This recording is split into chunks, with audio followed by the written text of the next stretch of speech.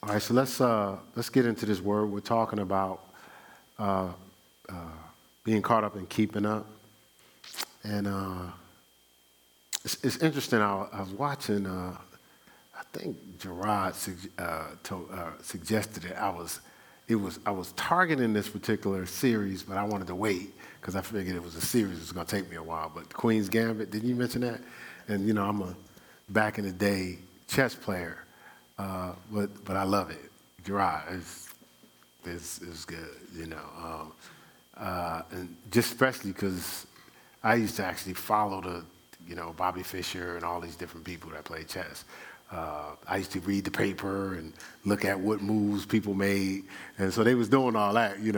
But it was a sequence where, because back in New York, in the Village, they played speed chess. So you go in there, they have the cement tables with chessboards on them, and you can go there anytime, and they're making moves and hitting the clock. And so you hit the clock, you got to make a move before your clock buzz off. Otherwise, you forfeit your move. So you just gave a person another advantage. So I was watching in one segment. They said, "Let's play speed chess." So they moving. And the thing is, if this quick recognition, if you don't know what you're doing, you could get caught up in a trap and don't realize it. See, when you take your time, the person, I think I already told y'all one of my strategies. The person can be over here having you engaged, but they're really trying to take you out over here, right? And so speed chess, you really could take advantage of somebody because people are making, they're reacting to your moves, right? If they don't already know that move leads to this move leads to that, this move leads to that, this move leads to that. And so I was thinking about how the adversary tries to do us in life, tries to get us so caught up and get us reactive. You know what I'm saying? So almost like getting you to react to the moves he make, as opposed to responding, so we can easily get caught up. With that in mind, let's go to 2 Timothy 3. Let's start out here today with 2 Timothy 3. And I'm going to probably bring that whole Queen's Gambit series back into what we're talking about here in a little bit. So here it says, verse 16, it says, all scripture is given by inspiration of God, right? Inspiration or God's breathing into it and on it. That's what it came with canonizing scripture. God breathed, right? It says it's profitable for doctrine, for reproof, for correction, for instruction in righteousness, right? So here it is, God breathed on this scripture, right? And it's profitable for doctrine. Doctrine is guidelines and visible boundaries. Guidelines and visible boundaries, right? And so it's God's established order or understanding God's order. So when you read through doctrine, you see what the boundaries are. Now, again, when I was young, I thought boundaries were for prevention, but I realized it's for protection. But if you don't know, if you can't clearly see the boundaries, you can walk outside of the presence of God or walk outside of your protection without realizing it. You know what I'm saying? You could just, do-do-do-do, and then you're outside of the presence of God, and hell is raining down on you. Like, I don't understand why this is happening. Well, you don't realize you just walked outside of the tabernacle of God, right? So the doctrine, makes us visible of what the boundaries are. Then there's reproof. Reproof, of course, is reprimand, but really is dismantling erroneous thinking or dismantling it. So sometimes people have twisted God's teachings and words. So the doctrine helps you to reprove. Well, hold on, no, that's not exactly what God is saying here, right? And then it's for correction. Correction is simple as it's an amendment, but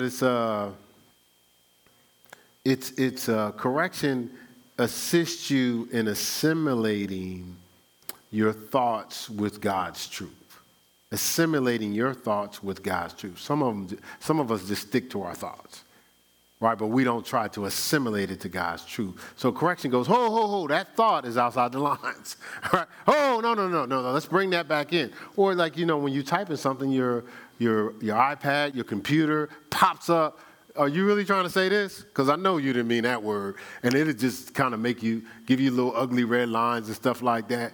But it's correcting you because it's saying, if you put this in here, no one's going to understand what you're saying, right? And it's the same thing. It assimilates our thoughts because if you think this, if you keep thinking this, it's going to take you outside of the will of God. So it's for correction. See, we think correction is a bad thing. Correction is a good thing. Correction is actually a wonderful thing. My grandson, he was shooting. So he was shooting his right hand, he was cool. Toe, knee, elbow, reaching the net. Shoot with his left hand, his elbow was out. So the shot was going because he's working on his left hand. So I said, okay, and never gave this instruction before. I said, okay, try this. Just rub your elbow on your side when you shoot. And so what happens is to rub the elbow, he had to keep his elbow in. He had to keep his elbow in. So I gave him a correction, so the shot would go straight. And man, he just started knocking down left-hand shots. He just started knocking them down, right? But suppose he rejected the correction, right? It ain't that simple, though. It ain't just that simple. There's more to it than that. It drives over here like, I got it. You see Gerard drives over here like, yeah, we can go play now. Look, Stephanie too. Stephanie's like, oh, is that all to it? We can go play now. Might be a little more under pressure. Our actual habits come out, right? All right, but that's good. That's good. At least you got the concept, right? And so correction is good. Then it says instruction. So that's training, and of course it says in righteousness. Look. And I look at righteousness as not caught up in man's labor, but actually floating in God's favor, right? Because when you're in righteousness, right standing with God, in harmony with God. So our worry and our concern and our frustration is we're caught up in keeping up with all of man's labor and the hustle and stuff like that, instead of just floating in God's favor, Like God out ahead opening doors. So instead of God out ahead opening doors, you're outside of the boundaries, you're outside of God's plan and provision, so the doors aren't opening. Like you trying to break the doors. Like you trying to figure out how to pick locks, and you ain't got to do all that in the kingdom of God, right? And so if we stay in harmony with this God-breathed word, I think or remember we talked about last week being anchored. If we anchor ourselves in this word, it can keep us from being caught up. Now, Psalm 44, verses 2 and 3. Psalm 44, verses 2 and 3. I'm gonna read it out of the an English version, okay? It says, you chased off the nations by causing them trouble with your powerful arm. Then you let our ancestors take over their land. It says, their strength and weapons were not what won the land and gave them victory. You loved them and fought with your powerful arm and your shining glory. And so again, it wasn't the work of man. It was the blessing and favor of God. Like, was it? I just had this conversation with my nephew, and I was saying, well, in a recent interview, I said, well, somebody said, well, how did this happen? I said, I had nothing to do with it. Like, because that's the reality. And so in a conversation we were having, he was saying, well, I find myself this is my nephew, I find myself not wanting to do what everybody's doing. And sometimes I'm getting heat because I'm different. I said, sometimes it's lonely, ain't it? You feel lonely, at times. He said, man, that's it, Uncle Keith. He said, I do. I said, don't feel bad. I do too. From the standpoint of when you have to do all that God says in the midst of people that are willing to compromise, at times you're gonna feel alone. You're gonna feel isolated. Hey, I'll just help you out ahead of time. You're gonna be misunderstood, right? You're gonna be misunderstood a lot. because you're not conforming, you're transforming. Like you're going to see things that other people don't see, but you're going to be tempted to conform to what they say. You know, like you'll speak what you see and they'll go, what are you talking about? Oh, no, I was just playing. No, you wasn't. You saw something that they couldn't see, right? So sometimes it seems lowly. It seems lowly. And so again, in our quest to stay anchored, Jamal said something in Guy Talk yesterday. He says, okay, I might be saying it wrong, but I think he said that the anchor is on us. Well, from the standpoint of we got to choose to keep the anchor in, or we got to choose to put the anchor down, but we can choose to pick it up. Now, you know, if circumstances get crazy, we can reel in the anchor when we shouldn't. Right. You know what I'm saying? Like we need to keep the anchor anchored, right? And so what causes us sometimes to pull up our anchor in the word is distractions, you know, whether they're good or bad, and sometimes diversions. And, you know, Sharana said something the other week. The other Wednesday, we was talking about God breadcrumbs. And she says, well, you know, I think our goal is to be willing and obedient. She says, but diversions stop you from being willing. She said, distractions stop you from being obedient. And if we're going to be anchored in these things of God, we have to be willing and obedient to stay in harmony with his word. And so ask yourself this, have you ever trusted God wholly? Were you ever anchored in God in your life? Anchor, because, you know, the anchor, you know, if you think about an anchor, they drop that thing, it grabs a hold of that foundation, and, you know, I don't know the poundage on some of these submarines, but they're crazy. You know, it's like, you know, we're talking hundreds of thousands or whatever pounds, ain't moving. With all that strong sea dancing back and forth, it's anchored, right? And so the strongest things that in our life won't move us if we're anchored. And so when we first start getting anchored, it's something we do call trust. We trust in God. When we're anchored, we're trusted in God. You know, some of us have visited being anchored, but, you know, sometimes we wavered in our trust. So I asked this question before I asked it again. When you did what you trusted change, or did you change? So if I trusted God, did God change? Or did I?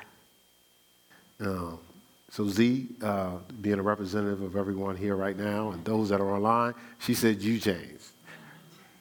So I'm using Z so you can't say Pastor said it. Zipporah. Lamar and Moses' wife said it. Right? So she said you changed. So I was going to give y'all the benefit of the doubt, but now thanks, Z. You know, y'all changed, right? Now God. And so did the anchor loosen or did you loosen it? All right, so Z said you all loosen. Right? And so, you know, it's so easy to, why God? What's up with God? And how'd you let me get caught up in this? But did God do it? Right? According to Zipporah, it wasn't God. Right? And this is the thing. Sometimes we get caught up and we'll say, well, the reason why is because it was a noble cause. You see what I'm saying? We go, it's a noble cause, right? Because sometimes we well, you know, that's cousin or that's my kid or parent. We say it's a noble cause. And this is the thing. A noble cause may qualify us for man's prize, right? But we're still not approved for God's high calling in his eyes. And see, so what I mean by that is there's so many different things that are dangled to get you caught up. And if we're playing off of God's will, period, you realize Aaron's children, again, I don't have the script in front of me, but I do recall reading where he had an opportunity to grieve for them.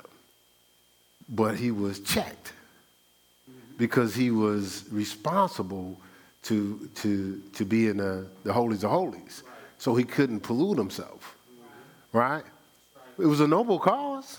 But some of us, we wouldn't even check with God. I recall David inquiring of the Lord, and they took his family. And all of his boys was like, oh, so we went out to war with you. We came back, everybody gone. Oh, and you going to check with God? No, we ain't checking with nobody. We're going to get our people. But the Bible says David inquired of the Lord. See, so his whole thing was, I'm not going nowhere if God ain't out ahead of me. I'm not going nowhere if God didn't lead me to do it. I'm not getting caught up in the circumstances and the drama. I don't care how noble, how dangerous, and I don't care what person is involved. Nothing overrides God's will in my life. Now, that would be different, right? I got some so that's like amen. Right? Let's look here at Philippians 3. Philippians 3. Because it's man, I think it's unfair. It's kind of like unfair, but I don't know if you want to call it unfair because we have choice. You know, so the effect of it feels man, people shouldn't have to go through that. But we have choice. Like we can stay anchored, right?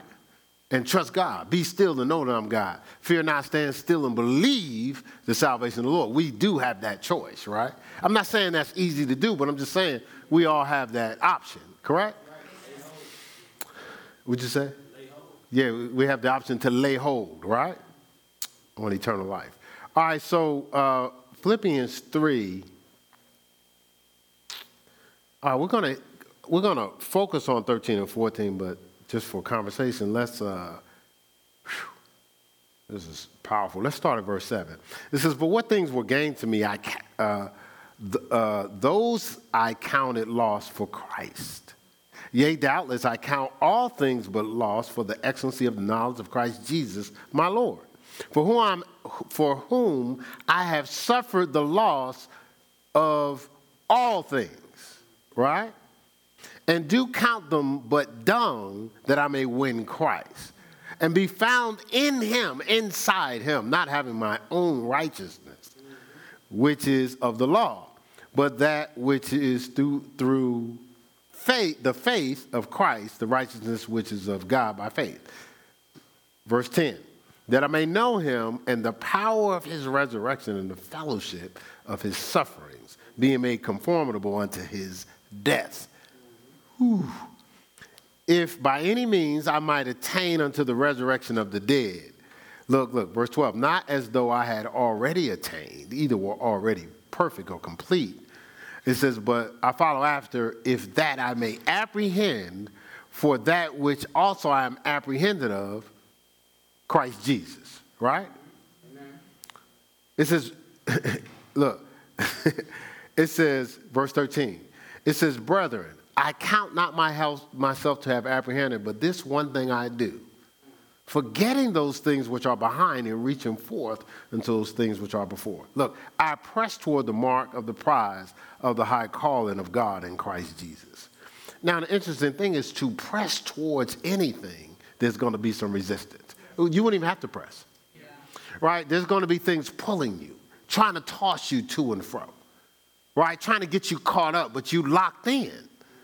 And this is the thing. I was talking to my nephew, and I said, well, and me and my wife was having this conversation. You know, God just wants, can I finally get someone to believe me all the way through? Amen. Regardless of how it looks, can I get someone to believe me all the way through? But at the first sign of it doesn't look like it's going to happen, the first sign of temptation, it's a bailout. Like I'm only righteous if there's no temptation around. If there's temptation, come on, God, what did you expect me to do? I was tempted. Like there's something in that DNA that's saying, because I was tempted, God understands. No, he doesn't. He's going, you had an opportunity to stay locked in, to show how much you believe me. So you're saying you believe me and there was nothing else to consider. Well, what else was there to believe then? Will you believe me when there's everything else to consider?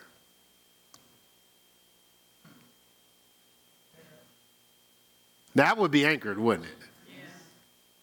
Wouldn't you believe me when you have all these options, all these delicacies, all these considerations? Can you believe me? Will you believe me then?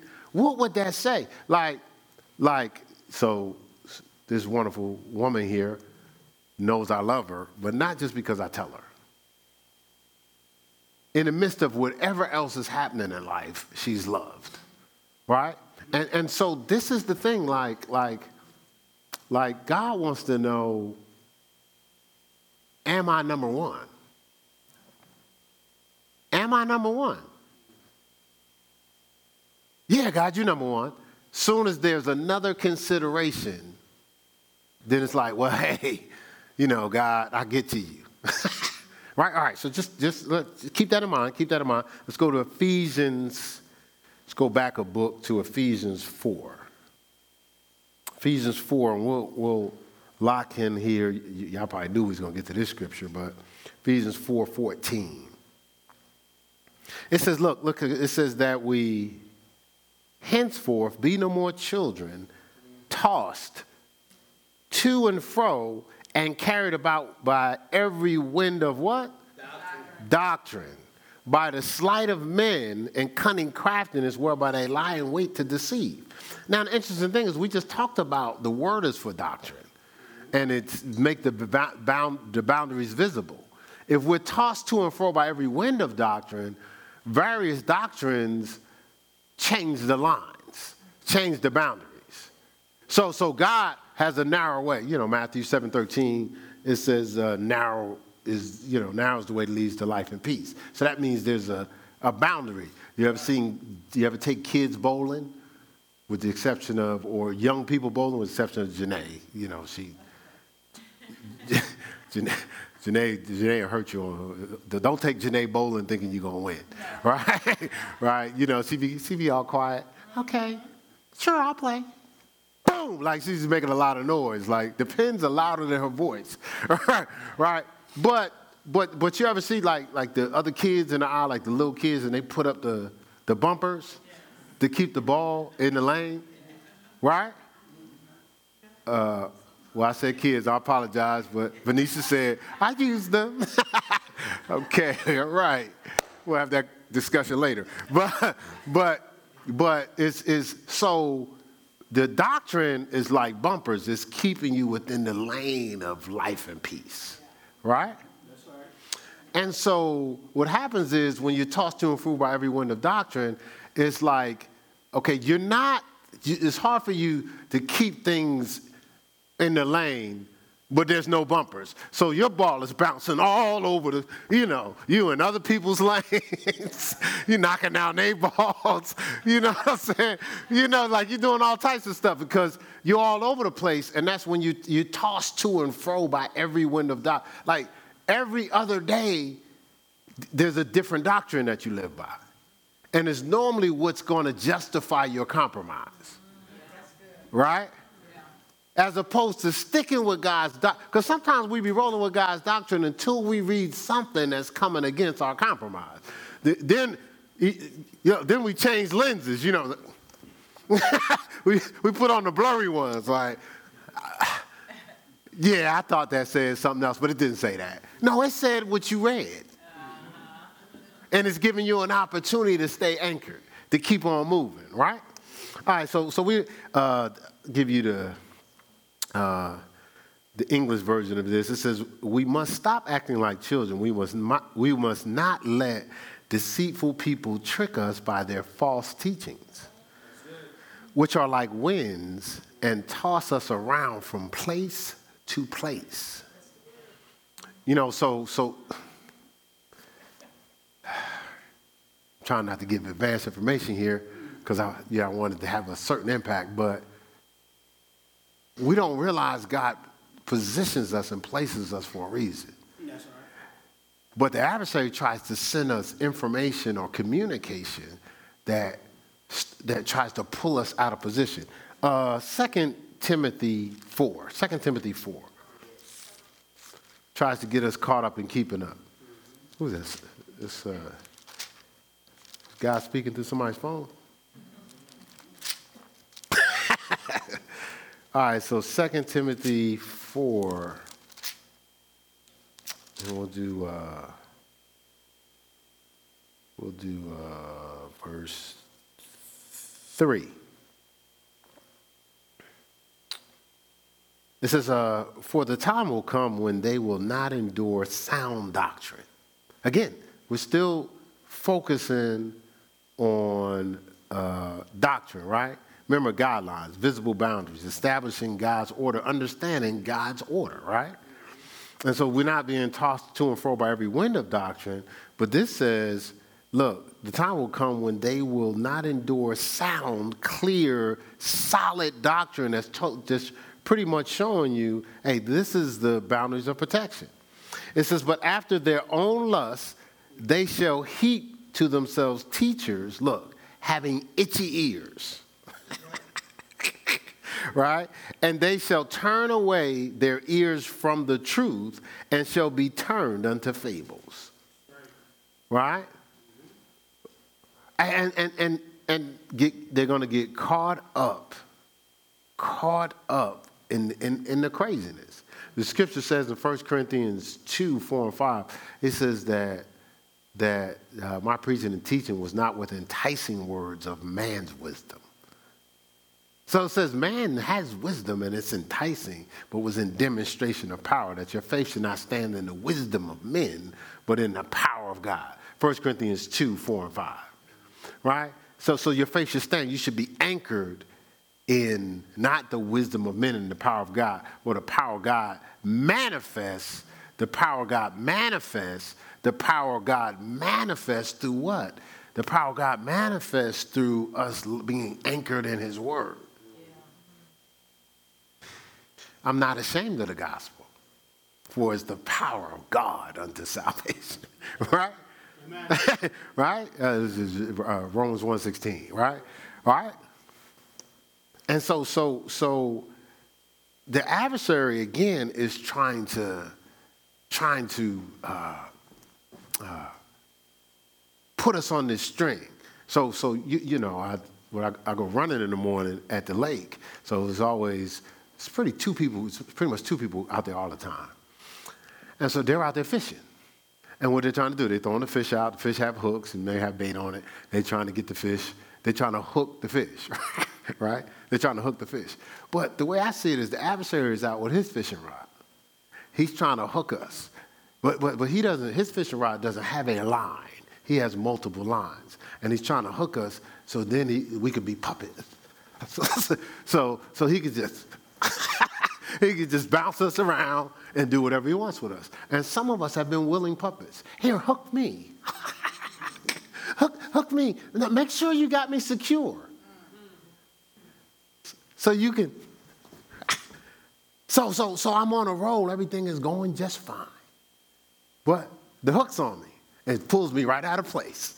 As soon as that favor is about to break through, pulls me right out of place. Yeah, you ever see, like, right before breakthrough, some of us are tempted to compromise the most? You ever see that? All of a sudden, this temptation showed up, or this phone call showed up, right? Or hey, let's go here shows up all of a sudden now.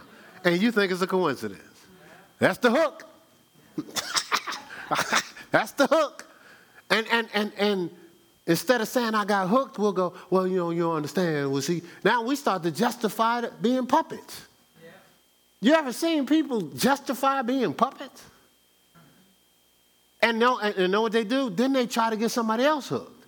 So instead of getting unhooked, they try to hook somebody else so they feel comfortable. Yeah, I might be a puppet, but you're a puppet too. What are we doing, man? Like, being tossed to and fro. And so again, I just talked about being hooked, becoming a puppet. So I don't think nobody in the room is going, I'm just going to allow myself to be hooked. Hopefully you'll be, remember we talked about last week, watch and pray. That you enter not into temptation, right? Right? This is Matthew 26:41, right?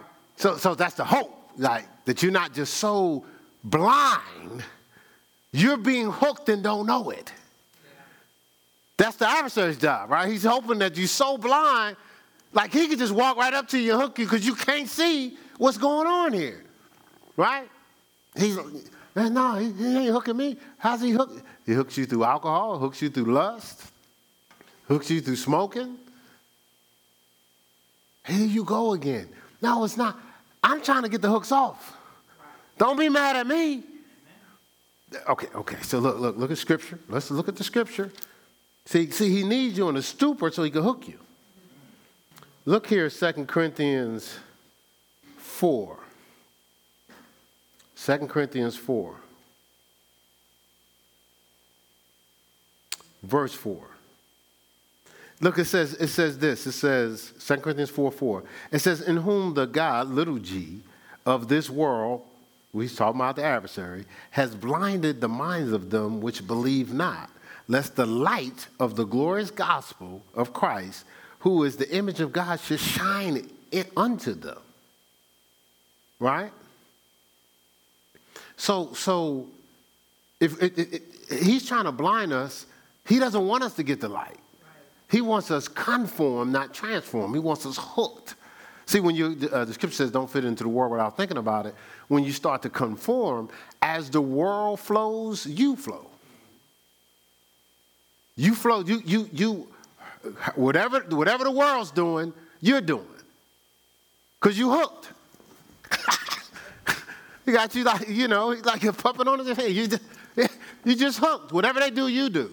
And so, and the thing is, to get unhooked, we don't get out of conformity and being hooked. These hooks are in your mind. You're hooked. Your mind is hooked. And so wherever the world does, you do. And you don't get these hooks. So conformity doesn't get out of your head. We have to flush it out with the word. Like, you just can't go, I'm not going to be hooked. That's just like saying right now, let's say you need to stop eating burgers. And you just spend this whole day going, I'm not going to eat a burger. I'm not going to eat a burger. I'm not going to eat a burger. What you about to have? A burger. Right? But you got to eat the right thing. So it's not trying not to eat the burger. It's eating the right thing. So it's not trying not to drink Coke. It's drinking water. Right? So it's not trying not to conform. It's filling yourself up with the word to transform. Interest of the word bringeth light, gives understanding to the simple. Psalm 119, 130. So what I need to do is get more word in me, more light in me to flush out the darkness. Like when your windows been fogged because of the weather's changing, you can't see. You want to defrost them, right? Because you can't accelerate if you can't see. Right? It's the same principle. You can't accelerate if you can't see. If the adversary has blinded you, you can't accelerate. First of all, you hooked. So I watched the guy train a dog when I was in Newark. In next door, he was training a Doberman Pinscher. And he had him on this leash. The leash, let's say if the Doberman Pinscher was where the piano is, he was way back here. So he would let the Doberman go, and he would go, and he would take that leash and snatch him back to his side. And then he would let him go, and he would take it and snatch him back. He just kept snatching him back to his side. Before that week was over, you know what the Doberman did? Stayed by his side. That's what the adversary's doing. He got us so hooked. Every time we go a little further, we think we are righteous and stuff, and he snatches you back to his side. Where you going? You ain't going nowhere. No, what we used to say in basketball, he with us. You ain't going nowhere. He snatches you back to the side because he got you hooked in your mind, right? So that's why when the inches of the word bring of light, you actually can see the hooks. You can see how to detach them, right? See, you got to flush that thing out. Matter of fact, the Bible says you're clean through the word. You can remove the hooks through the word. John 15:3, right? But some of us are walking around not even know we hooked, justifying the hook. Well, I'm not hooked.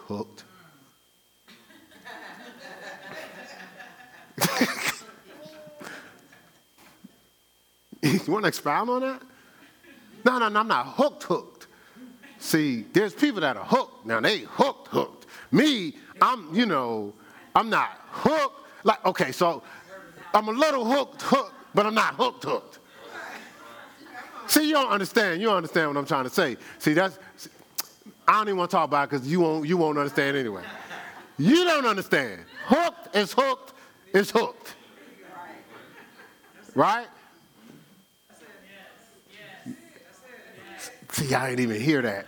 Hooked is hooked is hooked. Right? And so pride could tell you, nah, see, they all caught up. Oh, this is the line right here. This is the line right here. I don't have to do this. I can stop anytime. So why are you doing it?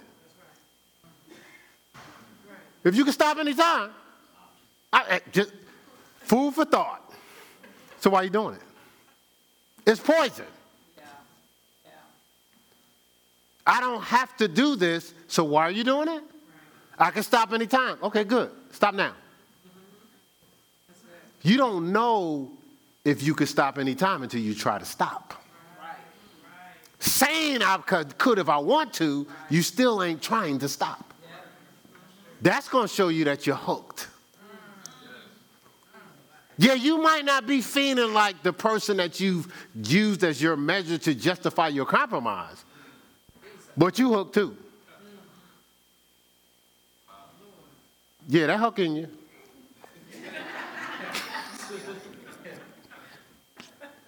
And so we have to watch getting caught up and keeping up and getting hooked in. And you got a lot of stuff going on in our lives. Now, of course, I did this just because I know it's close to home with alcohol and stuff like that. But you got politics, you got race, you got ethnicity. What? Say it again. Ethnicity. Did I say it right? Ethnicity. You didn't say it right. But you didn't say it right.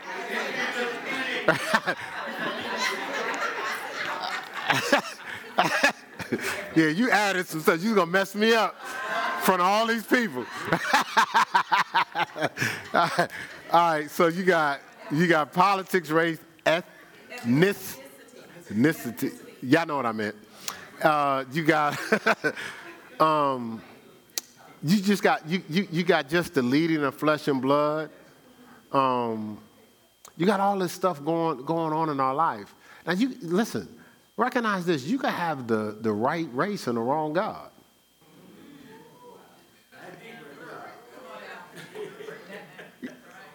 You can't. Look, I just messed y'all up now, right? You know you can have the right political party and the wrong God, too. I ain't going to get into politics. Y'all don't have to worry. I ain't say which party. So, but you know you can have the right one and the wrong guy, right? Where's all the amens? Right? You know that? Like you can have the right flavor and the wrong God. Right? You see what I'm saying? Like we can, you can have the right denomination and the wrong God.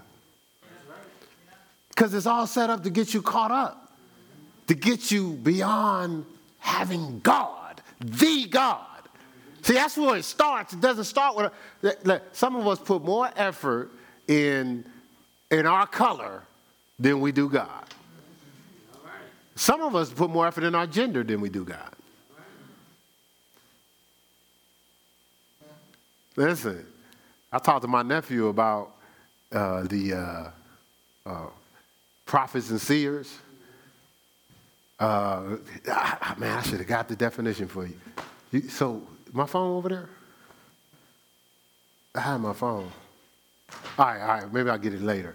But he was in his class and he was talking about prophets and seers. So was just talking about how they can't help. They got to tell you the truth, which I knew that part already. But there was some other stuff. He says, well, some people are going to be uncomfortable around them. Because they can't help but to say the truth. They can't water it down.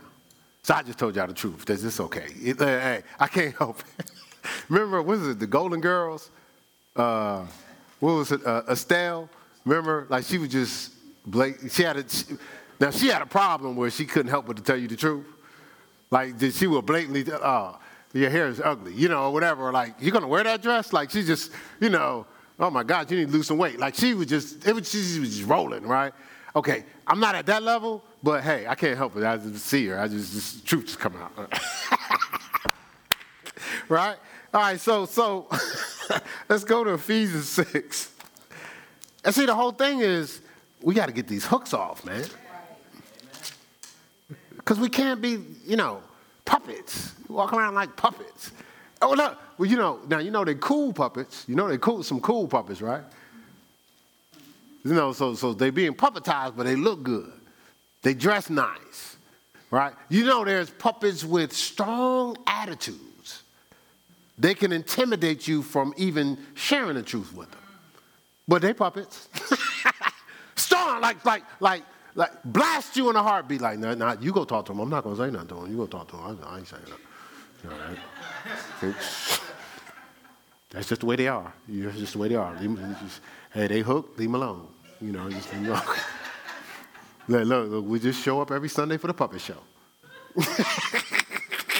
Right? Uh-oh.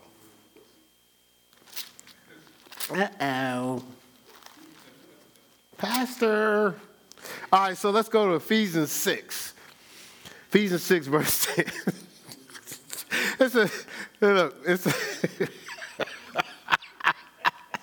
It says, finally, my brethren, be strong in the Lord, anchored, right? And in the power of his might. It says, put on the whole armor of God that you may be able to stand against the wiles and tricks of the devil trying to hook you.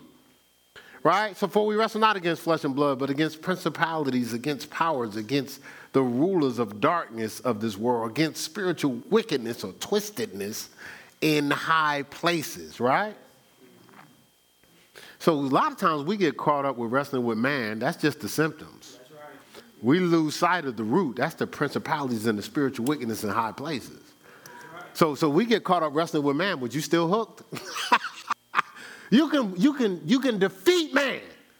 You can cuss that person out, break that person down, prove to that person that your point is right, and the whole time you still hooked. Because you're wrestling against the wrong thing. You're wrestling against the fruit, not the root. Right? You just take care of the symptoms, not the core that caused it. The trait is still running around in you. Got you hooked, right? Okay, all right. We good? Y'all still love Pastor? Pastor loves you. So we have to stand or stay anchored against the tricks of the enemy, right? He's trying to get us tossed. He's trying to hook us so he could puppetize our life. This guy got us going around looking all stupid, right? You know what I'm saying? But the whole time we think, like y'all see it? You ever see people that really think they sweet? And everybody in the room know, like, you gonna tell them? I'm not gonna say nothing. Just let them go ahead. They endorse themselves. They're fine. But everybody knows, like, what are you doing? And then there's a confidence that, look, okay, here you go. All y'all tripping. Something's wrong there. Everybody. All y'all tripping. And the people that talked to me before I got here, they was tripping. And the people that talked to me last month was tripping. People on the job is tripping. See, everybody tripping. Y'all don't have that. Y'all got to get my knowledge. Y'all don't have no knowledge. Y'all get my knowledge. You know what I'm saying? Then y'all, y'all get yourselves together. You know what I'm saying? Y'all just don't know what's happening. You know what I'm saying? Y'all ain't up on it. You ain't up on it. You ain't got no 100. You ain't got no truth. You don't know. Okay. All right. Go on with your bad self. 2 Timothy 2. That's a shame. It's a shame. Okay, all right. So 2 Timothy 4. This is good. Well, we're going to 2 Timothy 2. I'm sorry, verse 4. I apologize. But let's just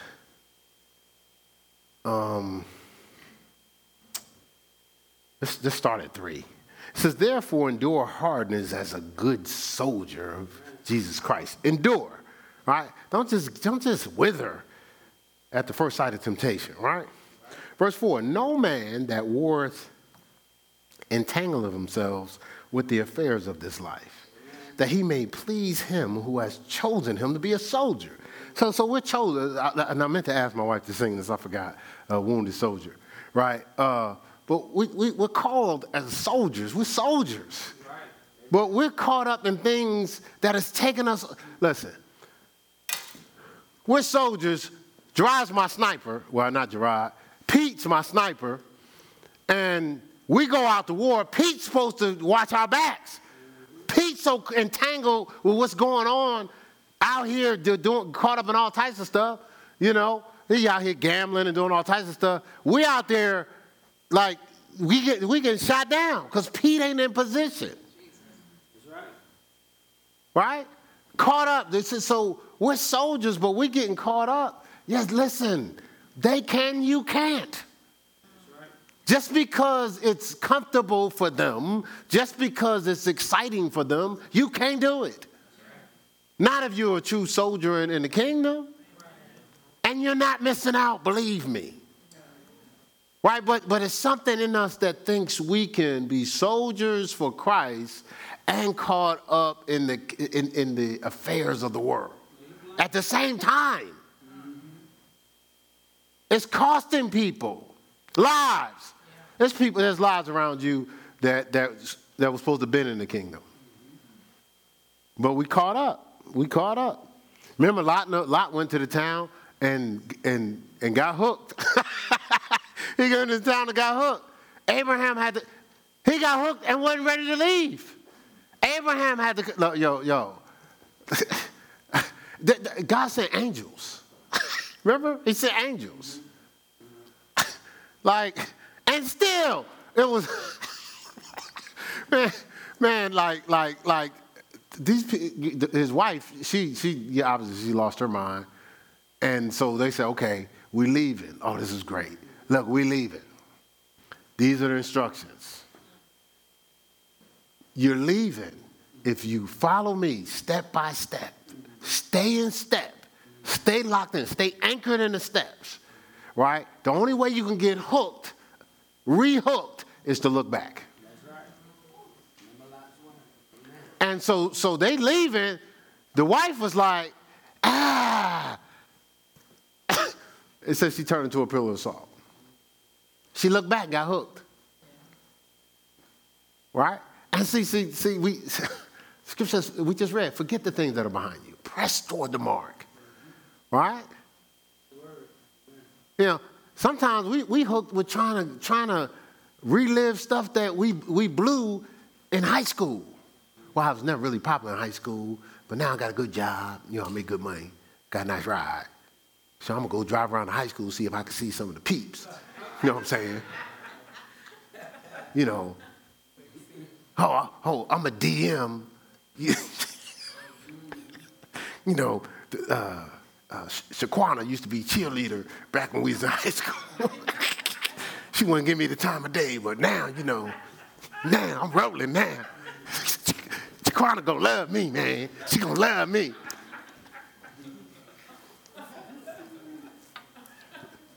Okay. Looking back, you're going to get hooked. See, we can get... All right, so we can get thirsty, like for, for men and women to temporarily pleasure us versus God fulfilling us. So we gotta. That's the whole point of being born again. You got to be born again, awakened, or recalibrated to the nourishment or the water that doesn't create thirst, but it quenches thirst. See, everything in the world, it tells you it's going to quench your thirst, but it really creates more thirst. But God is the only thing that truly quenches our thirst. So that's why we must be born again. John 3:3-6. You know, born of water, born of the Spirit, to enter in and see the kingdom of God. And so we have to challenge ourselves to start picking back up God's signal, not caught up with all these voices, all these winds of doctrine, all these different communications. Listen, there's nothing in the world that doesn't sound good. There's very few things, okay, I better say very few things in the world that doesn't sound good. I'm sure there's some things that sound terrible. But to entice you, it has to sound good. So you listen to music that you shouldn't. It's got to sound good, but some of us say, well, it sounds good, so surely I should listen to it. Well, do you think the adversary is going to try to, who used to be Lucifer, the worship leader, his best asset is music. So and do you think it was not sound good? I mean, just think for a second. You think the music wouldn't sound good? It's going to sound, so, but we think, well, surely there's nothing wrong with it because it sounds good. Well, surely there's nothing wrong with her because she looks good. He looks good. What do you think? Surely there's nothing wrong with it because it tastes good. Man, go interview Eve. It was pleasant to the eyes. It seemed like it tastes good, right? The lust of the flesh, the lust of the eyes, and the pride of life. You know, you could see all three of those when Eve got pulled out of being anchored in God. She's the first person to get caught up in keeping up. Right? You see what I'm saying? Like we don't, I get it. Our senses tell us what could be wrong with something. That's what it told Eve. What could be wrong with something that looks so good and it seems so pleasurable? That's why they call it temptation. Right? That's why it's temptation. But we tell ourselves it's okay, and then we tell ourselves it's not affecting me. Just because you don't see the hooks. Right. You see what you have, but you don't see what you're missing.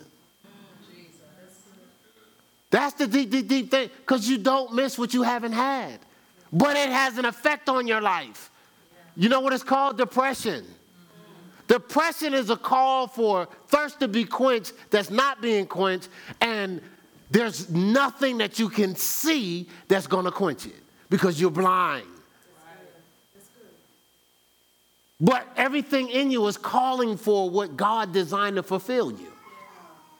Even though it was already there, but you allow the hooks to pull you away. And so then when you get to a situation like, oh, what's wrong with me? What's wrong with you is you went too long without getting God's nourishment. Wow, that's good. And your body is having a reaction. You think it's a call for alcohol, but it's not.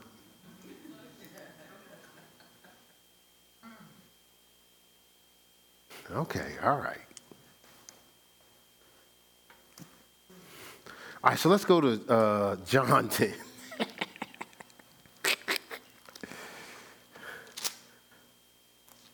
Oh, I wasn't being sarcastic. That's true. You think it's a call for alcohol, but it's not. Listen, it only puts you in more of a stupor, and it's a depressant.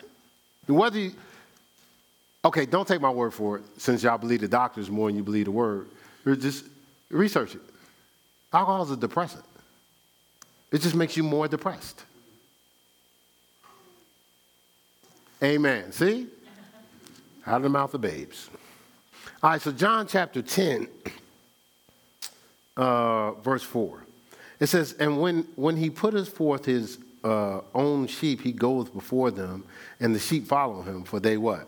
Know his voice. It says, and a stranger they will not follow, but will flee from him. The word flee means to run with terror.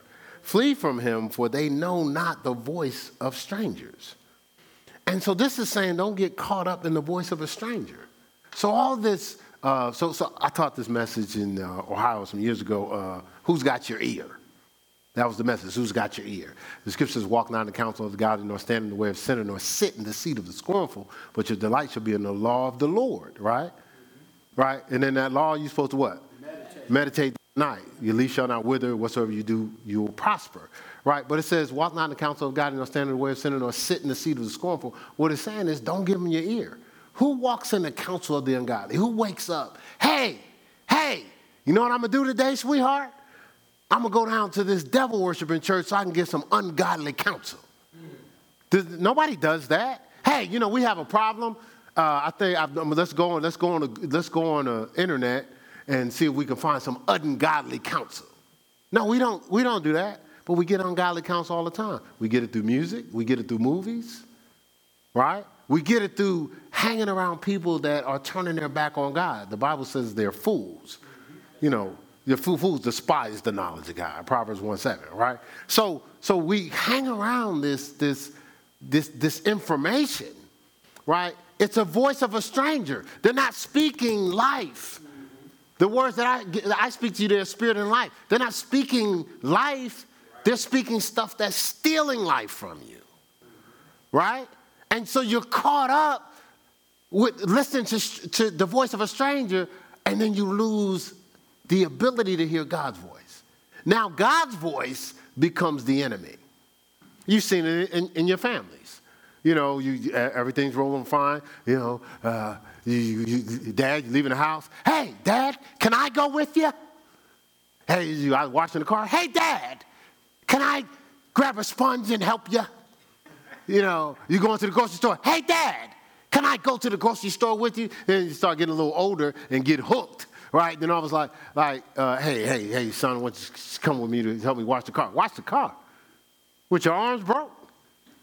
Okay, you had your schedule this week? I had my schedule this week. Man, listen, dude, you messing up my whole groove right here with this washing car. Ain't nobody got no time to be washing. See, there we go, washing the car. Did I dirty the car? Did I drive the car this week? Oh, no. Dude, you went up and down that road. You need to go wash the car. All of a sudden, things shift, right? Right now, you're the voice of a stranger. All of a sudden now, when you open your mouth, there's a debate. When you used to open your mouth and it was like, what? What you got to say? Oh, wow. Thanks for helping me with that. All of a sudden, you're the voice of a stranger. That's how we treat God. Same God that you're listening to and to get to a place where you prosper, now it's the God that's stopping you from having your fun. Okay, all right. I'm just, see, the reason why God, in his wisdom said, okay, you know, they beg for judges, they beg for kings, you know, I'm gonna keep a prophet around them to help them to see what I'm trying to do, because I had a plan here. You know, they keep trying to add on to my plan. Then it got to a point where there was a distance in the word. You know, even before it was Samuel, Scripture says there was no redemptive revelation. There was no word. The word had been scarce. It was rare in that time. Like we get the word all the time, but it was like nobody was hearing from God, right? I get into the whole Great Awakening and another teaching, but we are in a time of life where there's a lot of things being fed to get people hooked, to pull them out of a constant feeding of God and his word, right? And so what God does is he sends men and women of God. Hopefully they'll set themselves apart, stay anchored in their sanctification so they can hear from God, because we have gaps in understanding. There's gaps in understanding. So what God does, he sends a man or woman of God to plug in the gap, you know, so we can get back on pace, right? So this person is just a vessel. You know, they're not better than nobody. They're just a vessel to help plug in the gap. See, the world tries to get us caught up before God's servants can fill the gaps with understanding of God's word. So what the world tries to do is get you hooked.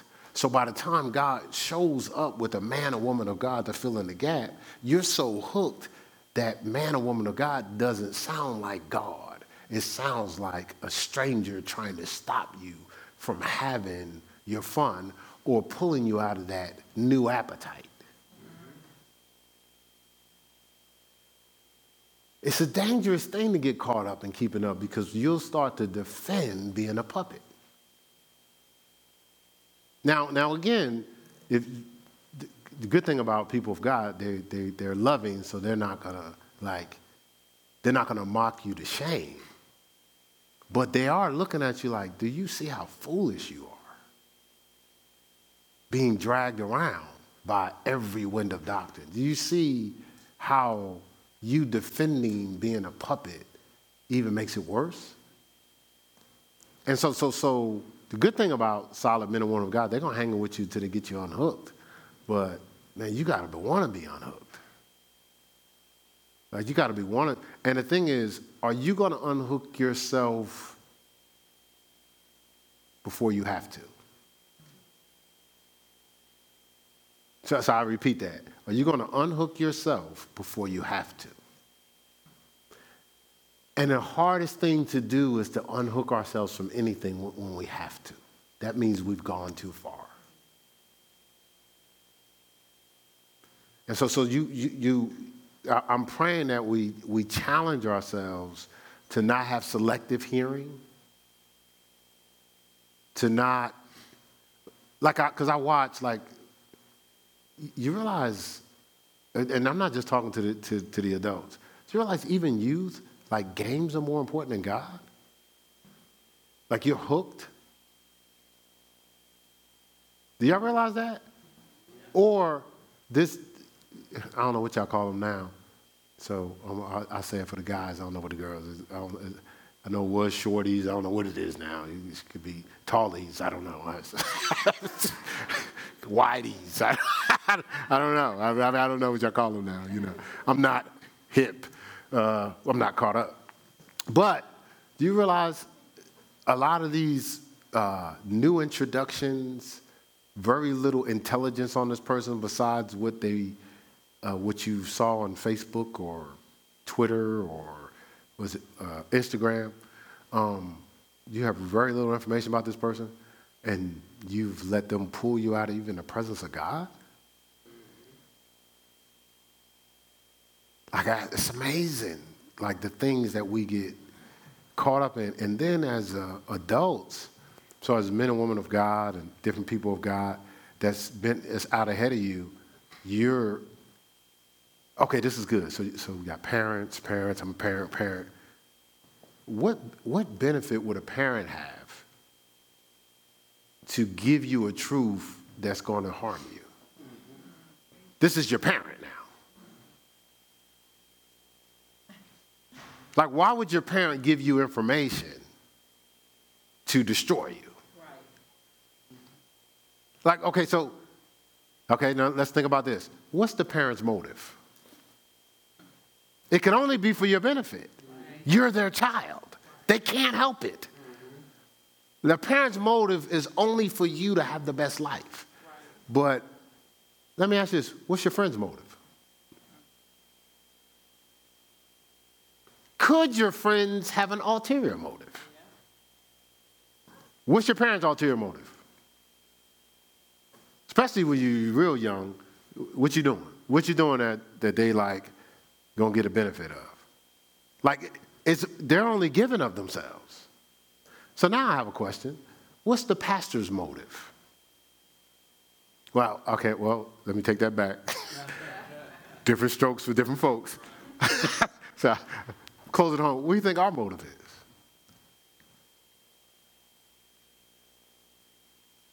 Can be. The traditional thing is money, so it ain't that, right? So what's the motive there?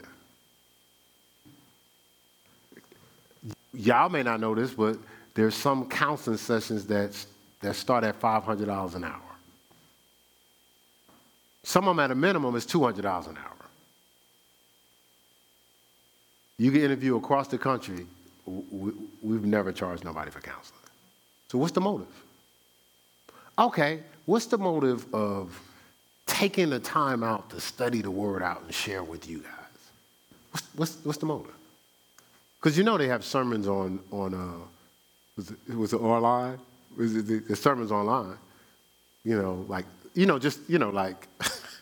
Grab a sermon. People do that, right? Y'all ain't know that? You just grab a sermon online and teach that. Right. But unless you're paying attention, you can't make this stuff up. So what's the motive? See, so that's how you have to kind of look at things like, man, I know pastor could be interesting. I just use the word interesting. But if you look inside my heart, it's all about y'all. If you look inside her heart, it's all about y'all. Okay, so let's take it a little further. What's God's motive? I mean, we just talked about it in Master Life. He holds the world in his hand. Like we're talking about the God of the universe. Matter of fact, and we talked about Master Life, the sun is a dot in the universe, and the earth is smaller than that dot. He gave his only begotten son for that small dot that's just a part of the overall universe. We ain't even getting into all the heavens. We're just talking about the universe. We're talking about, with the planets, solar systems, and all that different stuff. But this ain't the only solar system. But God gave his son for the earth, this little dot, for our lives within that dot. What's his motive? And just so anybody would think he have a motive, he gave his son in advance. But Scripture says we love God because he first loved us. Right. Not we love God because he said he's going to love us. He gave the ultimate price already. So what's his motive? And so we actually give ourselves, risk our lives, risk our children's lives, risk our family's life. Some of y'all young people are risking your children's lives by the choices you're making now. So we risk generations of lives for people that don't care nothing about us, just to be puppets. And God, who's given himself for us, we can't be all in for him. It's weird. It just seems weird, like when you really look at it, like you would think, okay, listen, if I'm going to be loyal, I'm going to be loyal to to God. All right? We can figure everybody else out, but I'm starting here. But we're not. We say we're starting there, but our actions are, sometimes our gender is more important, sometimes our race is more important, sometimes our color is more important, sometimes our politics is more important, sometimes our fraternity is more important. Sometimes our athletic teams are more important. Sometimes our gaming family. I got to say it's the only way I can say it. Sometimes our Facebook friends are more important. The people that we don't know. Like we'll spend more time, hey family, Did you hear somebody respond? Besides the people that responded in the text, like, this is really your family? Come into a counseling session, you'll hide stuff. But on Facebook, everybody know your business.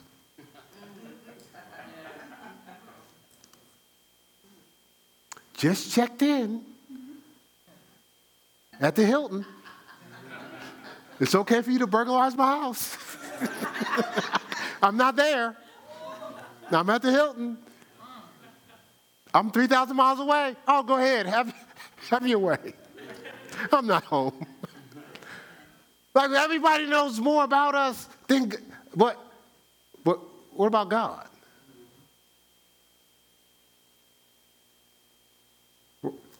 Listen, I don't have my phone with me, but we like this. Matter of fact, we in church.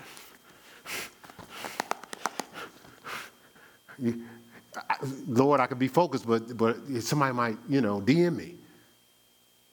Well, I'll get back to you. I got to answer this DM. Are we serious? Oh, well, I was praying. Oh, hold on a second. I got to answer that text. Right? So we're caught up. The message says in Romans 12:2, don't fit into the world without thinking about it. And so what God is trying to do is unhook us. That's all. Trying to unhook us. And again, you may want to be hooked. But you can't say God didn't tell you. how to just unhook your house. And again, let's stop making excuses. Excuses are the tools of the weak and incompetent, which build monuments of nothingness. And those who specialize in them are seldom capable of accomplishing anything else. I did learn that, Pledger. Right? Excuses. Tools of the weak and incompetent. Always a justification, never an ownership. Own what you need to do to unhook yourself, right? Unhook yourself first. Isn't that the movie The Matrix when they was hooked into the Matrix, right? Unhook yourself first, because you might see it was you hooked that had you seeing everybody else the way they are.